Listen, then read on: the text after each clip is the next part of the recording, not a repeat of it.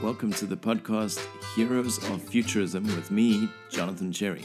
This podcast is about the future and how to create it, what opportunities exist, what ideas are worth thinking about, and how you can begin to design the future that you want.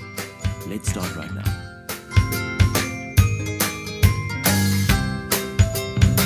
Okay, so this is the second episode of our new podcast, Heroes of Futurism. I'm Jonathan Cherry. I'm Susan Searle for now. And on our second episode, we're going to talk about... that last time you were talking about research, so I thought it would be a good idea for us to talk about sources of inspiration when it comes to innovation. So what do you read? What do you look out for? What are those outliers that potentially no one else reads, but you get a lot of inspiration from? So, yeah, I thought it would be interesting just for us to chat about that. So to start off with, Susan, as an innovator in a big organization, how important do you think it is to scan the horizon and find sources of information that inspire you? Yeah, so obviously, anyone's going to answer that question as saying it's hugely important. I think, when you asked the question, immediately the thought that popped into my mind was when I was at Tech, and we would look at, they would give us each quarter, or we would get a new project, and then that project would be, the first month would be creative design, which would be researching the trend and drawing it up, presenting, in terms of a free fashion illustration as well as technical drawings, how we interpreted the brief. Then the following week was making the patterns, and then the following week was sewing it and putting it together. And this was your kind of cycle. And then built into that was the technology side, the history of fashion side, the communication side, and then the entrepreneurial side. So quite a well-rounded course. So in a way, I guess that's how I've been indoctrinated. So I think I still follow that same pattern. So first go and look for the inspirations. And I remember as a student, they would give us these briefs, so it would be, you have to create an evening wear range, based on a country, for argument's sake. So pretty wide open. Or you would have to create a corporate uniform, for you're a fashion designer, you've got your own business, and you have to create a corporate uniform. So, and I remember the first thing I would do was I would rush down. I would drive down to the fabric shops. And back then, it was a part of Cape Town where there was quite a different layout, but the mall was called the Oriental Plaza, and it was where... Is it still there? No, they've knocked it down now. Oh. It was part of the land that was given back to communities that were forced out of District 6, but at the time it was where a lot of kind of Cape Malay entrepreneurs would have fabric shops and trim and haberdashery stores, and it was one of my favorite places, and I just used to love going there and finding trims. A lot of them had trims from archives, so you would find old braids from the 70s, these kind of glitter tassel braids, and I'd always kind of scratch in these bargain bins for hours and eventually find some trinket, like a treasure that I'd brought back, and I would base an entire range around some gold lurex tassel from some ex-spring queen like outfit that had never been created, So not exactly desk research. This is like... Yeah.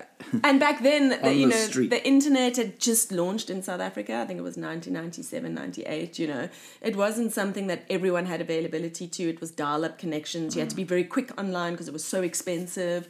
You could only really go online after midnight, in our home, Internet was expensive. It was a real privilege. And in those days, there just wasn't the content that you have today. No, it was often these like news groups and exactly. Like It was these kind of nets that would be brought together that would take you through to these scholarly articles that really, by the time you had followed this wormhole down and spent 17 minutes trying for the page to load, the article will have no relevance. So, I think that's the beauty of, metadata and tag words and hashtags that have really helped us isolate and streamline those processes. But somehow, getting lost in the process was something that I still use today. So giving myself time and space to get a little bit lost and go totally off course.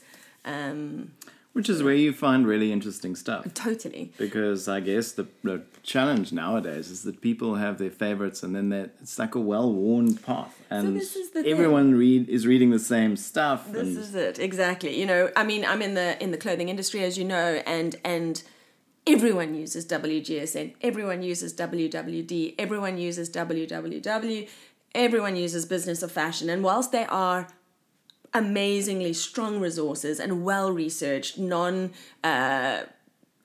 syndicate, you know, not really syndicated, Vogue.com amazing, Harper's amazing, you know, these resources are unbelievable, and from a plagiarism point of view you can be pretty guaranteed that the information is authentic and not plagiarized. But everyone uses the same resources, and I think that what happens then is, are trends really researched properly, or because we all follow the same resources, do we end up making the trends happen because this site has said that this is happening, so now we all need to buy into this? So then are they constructing the trends, you know?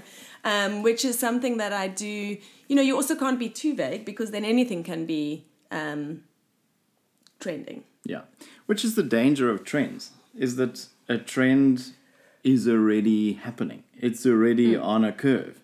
And I guess if you're wanting to innovate, what you really want to find is a little, you know, what futurists call a dot on the horizon. So a really weak signal of change.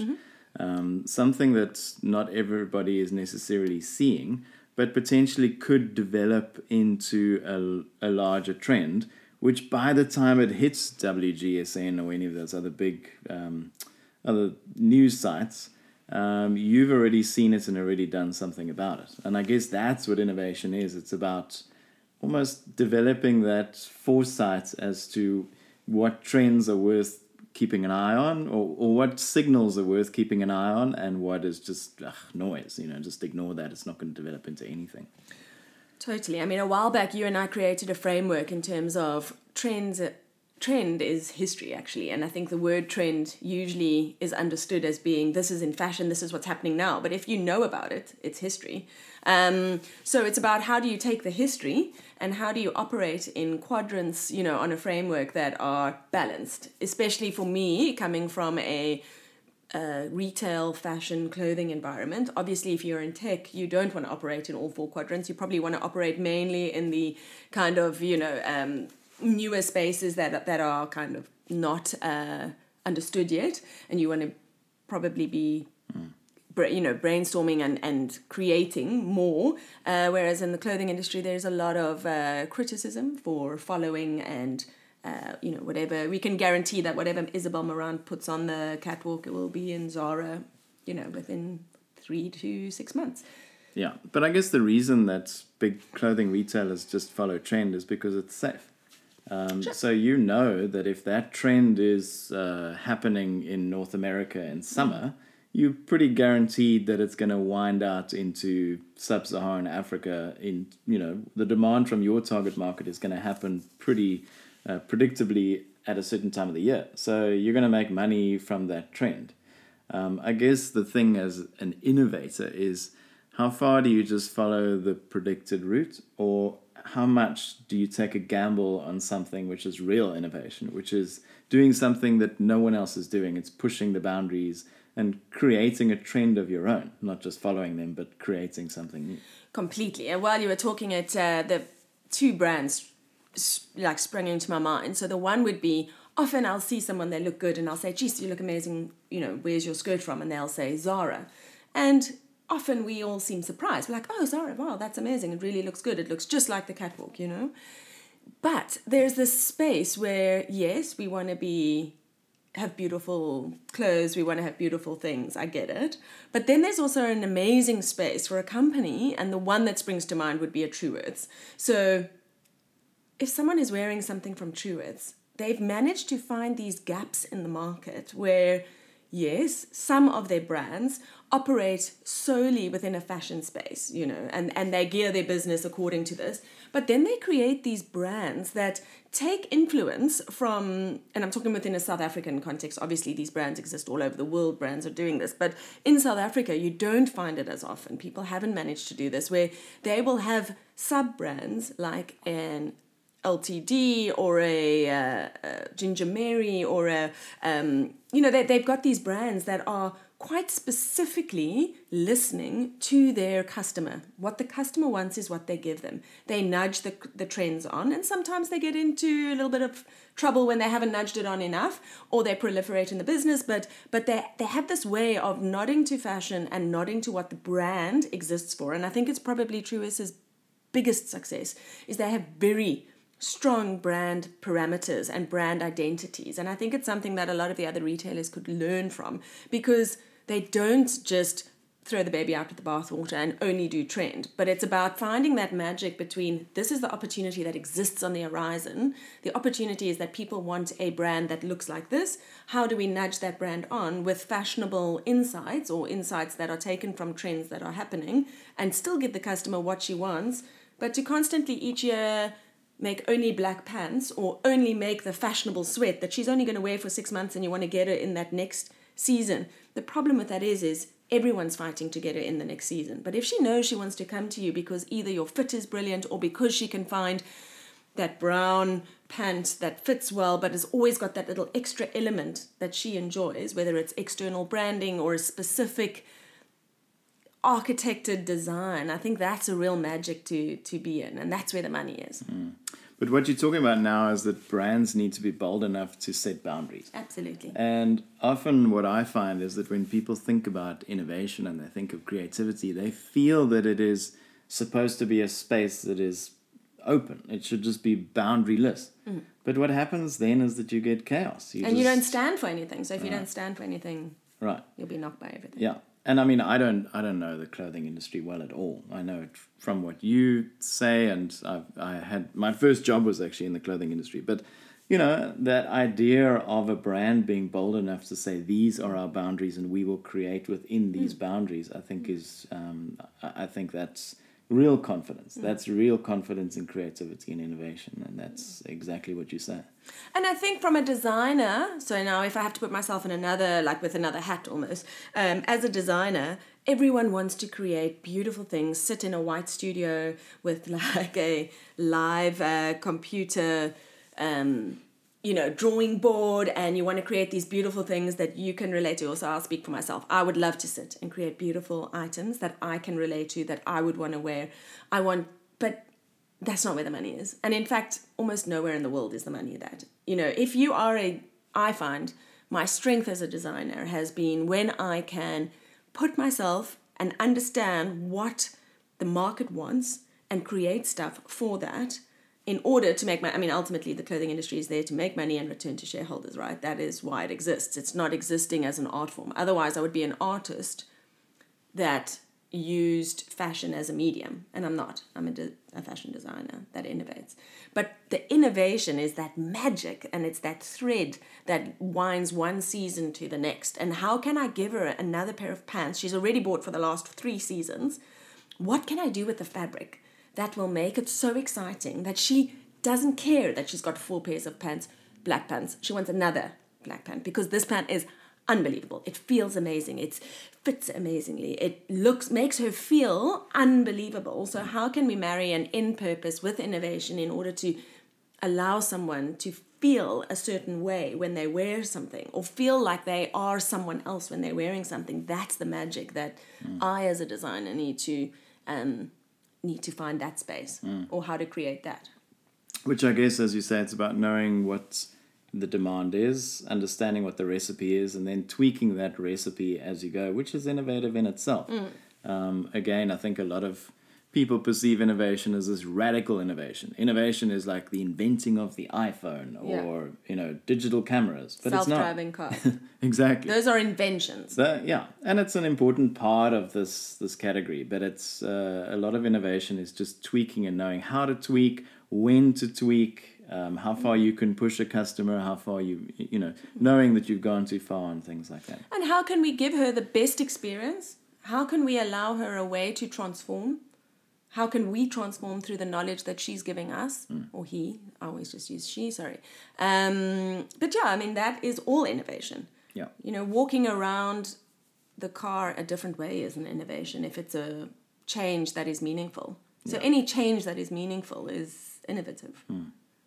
Okay, so talking about boundaries, let's boundary our own podcast and come back to let's come back to some of the sources that. Okay, so you've mentioned WGSN. Obviously, you work in clothing retail, so the sources that you're looking at are very fashion focused. Outside of that, do you have any wild cards that you look at and draw inspiration from that maybe no one else knows about? Yeah, so for me, travel is a huge part of inspiration, not just travel to go and look at other stores and the way people do things, but I was saying, and you and I have traveled together.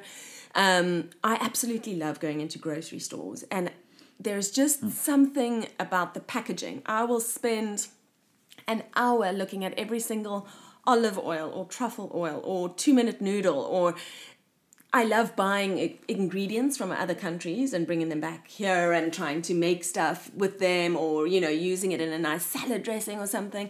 So I love packaging, and I often find color combinations in packaging, especially recently I was in Japan and in Hong Kong, and the color combinations that they use, I always learn so much from. So that's one thing. I know it sounds very... I actually hate saying it, but I'm going to say it. People always say people watch, it's my worst. But observing. So observing interactions, I always find very interesting. And I remember my first trip I ever did to America, to Minneapolis, the Mall of America. And I remember having terrible jet lag and waking up and went to Starbucks for the first time. And it was a hell of a Sex in the City moment for me, although in Minneapolis. And I was watching the way people walked to work. And it's just amazing to see how people in South Africa go to work versus people in Minneapolis versus people in London, people in Barcelona. I love watching the shoes they wear for their commute. I love watching the commute. And that often it's about, from that, I can identify an opportunity, or it makes me think of back home. And then I'm like, geez, but people take taxis to work or they train. And is there a way that I could create something that could make that journey more pleasurable? So it's about being able to observe and then look for opportunities. I wouldn't say I'm the best at just spotting trends. I don't think that's one of my strengths, but one of my strengths is being able to find an opportunity. And then the opportunity is the trend, not necessarily the fact that it's a dirty drop crotch pant. Or, bringing that back is not difficult. You don't need to travel for that. But it's about, so that's the one thing. So work commute. The other thing is the way people treat their children and the way people treat animals. And it's always so interesting to me. So one of the two countries that I find very inspirational on the way that they treat their children is China and India. And children are like gods, and through seeing the effort they give to their children and through seeing how they prepare their children for the day, I think there's something in that often interests me, and somehow it sends me on a tangent, and I can't always explain where the mind goes, but I land up at a place where I think of design solutions.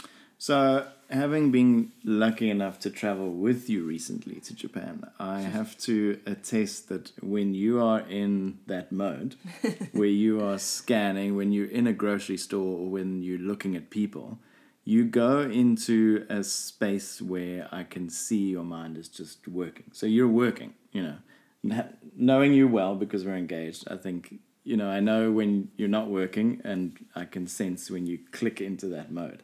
And you become a different person. And I can see that it's the same, I guess, as for me. I guess with my job, I do a lot of desk research. So I'm doing the same thing, but with content which has been written or video or that kind of thing. So you're doing that from a hands-on perspective.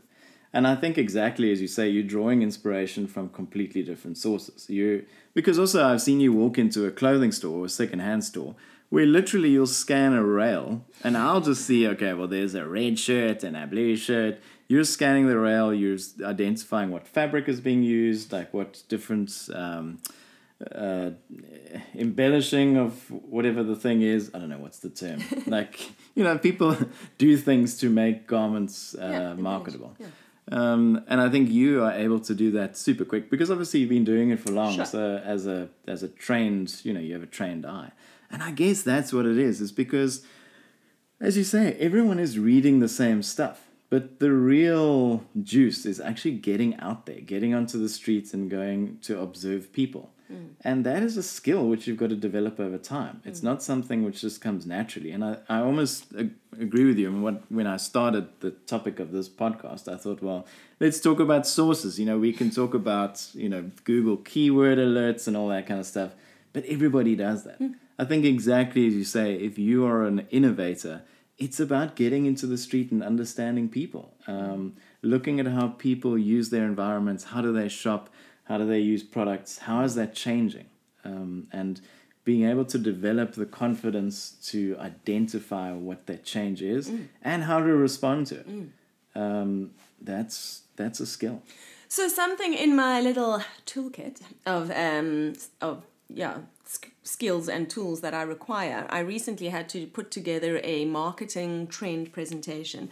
And in that, I used the Institute for Futures Research through Stellenbosch because I'm studying futures, and we have access to all of their reports. And the information that they put together is unbelievable. It's very detailed in their annual reports. And through reading their recent report, their 2018 report, I was able to look at statistics. And for the first time as a researcher, as a trend forecaster, as a designer, as an innovator, I don't think I'm any one of those things, but a little bit of all of them and different percentages each day. But through looking through that information, it just made me see trends in a totally different way. So yes, I can quote you what's on the Paris catwalks, the Milan catwalks, pre-fall or the resort collections. It's all very interesting. But also I only have capacity to take in so much. So trying to memorize which designer did what, it doesn't come naturally to me. I can't tell you 3 years ago what Fendi's collection was. And there are a lot of very talented people that have that ability to do that. But through looking at the urbanization rates that South Africa is experiencing and how climate change is being experienced in South Africa, what is our unemployment rate, what is our aging population by what demographic, and what is our, what diseases, what is the top disease that South Africa fights, what is the top cause of death, what is where 80% of the government's funding in medical research, where is that going to? That helped me also look at things very differently. Because you know what? In the context of South Africa right now, where our globalization rates or our urbanization rates are off the charts, urbanization rates at the moment. And in fact, for the whole of Africa, I think it's something like 70% of Africa's population lives in the coastal towns and in the port towns. Where... Actually, I'm not sure if that statistic is accurate. You're better at telling me that. It sounds right.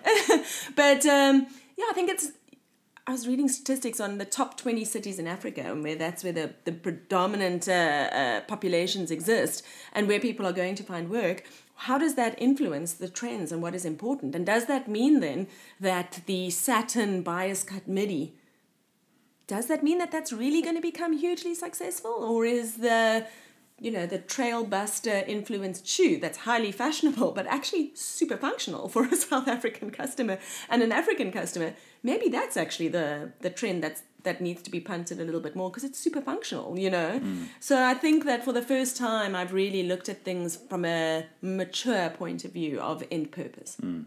I can see that very expensive academic rigor that you're paying for is really coming into your work. And I absolutely agree with you. And it's kind of one of the frustrations I have with people that call themselves trend forecasters, is that they're very narrow in what trends they specifically look at. And I think the danger of that is that you can easily then get surprised by things that happen in completely different dimensions. Sure. So there could be something that happens in politics which affects fashion. And I think that's the thing, is that if you really are going to be a great innovator, if you're going to be a fantastic creative business person, you have to have a very broad perspective of what's going on in the world and understand how those things might connect to what it is that you're focusing on. Because the consequences of a change somewhere else could have really interesting effects in your area, and you've got to understand what that might be. And I think that's the value, as you say, of understanding things like urbanization rates and demographics and population trends in Africa and how they might affect your business. And does apathy lead to evolution or revolution of a trend? Right. Exactly. Okay, so I think we've run out of time. We didn't get to any sources. We didn't get to any sources, but maybe we need to do another episode because I found it really interesting. But yeah, so I think we're going to try and cap it at 25 minutes. Thank you very much for listening, and we hope to catch you next time. Thanks for listening to Heroes of Futurism. If you enjoyed this podcast, please consider subscribing, and we'll see you next time. Cheers.